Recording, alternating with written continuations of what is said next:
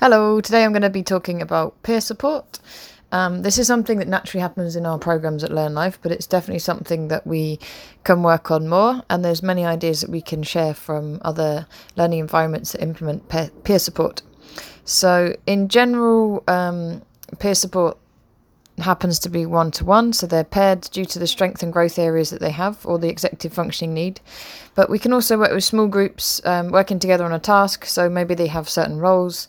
So one of the learners is in charge of refocusing the group, another one about ideas generation, maybe one's a timekeeper, researcher, or a writer. And the structure can be around, thinking about an idea, so maybe individual learners have 5 to 10 minutes to think about their idea individually. Then they go into pairs and then they share. So for the first 5 minutes of the task, all learners independently respond. And then they go in a pair to work through it. And then they share with another pair in exchange to kind of embed the learning and then deliver it to each other.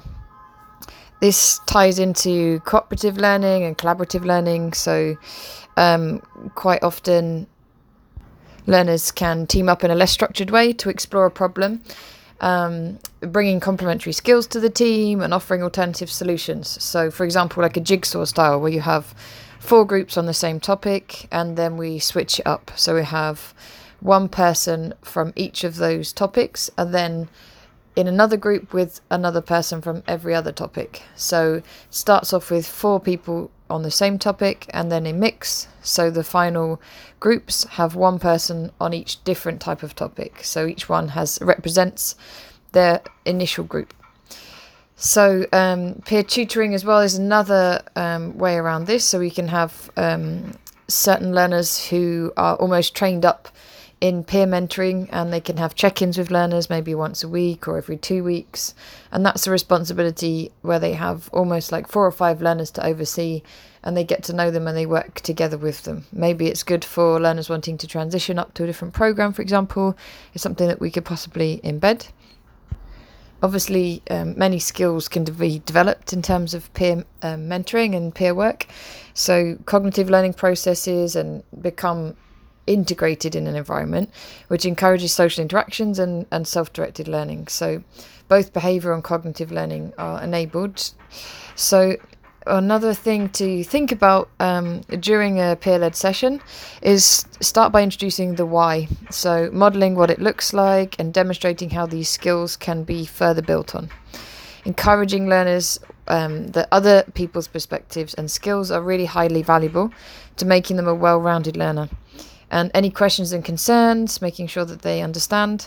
And I'd suggest a quick kind of 5-minute introduction where, for example, pairs have to discuss on a topic, on a certain card that they're given with that topic. And then they're given 2 minutes each to reflect on the differences and similarities that they brought to each other, just as an icebreaker, I guess. During task times, LGs would be in the position to monitor the group of learners.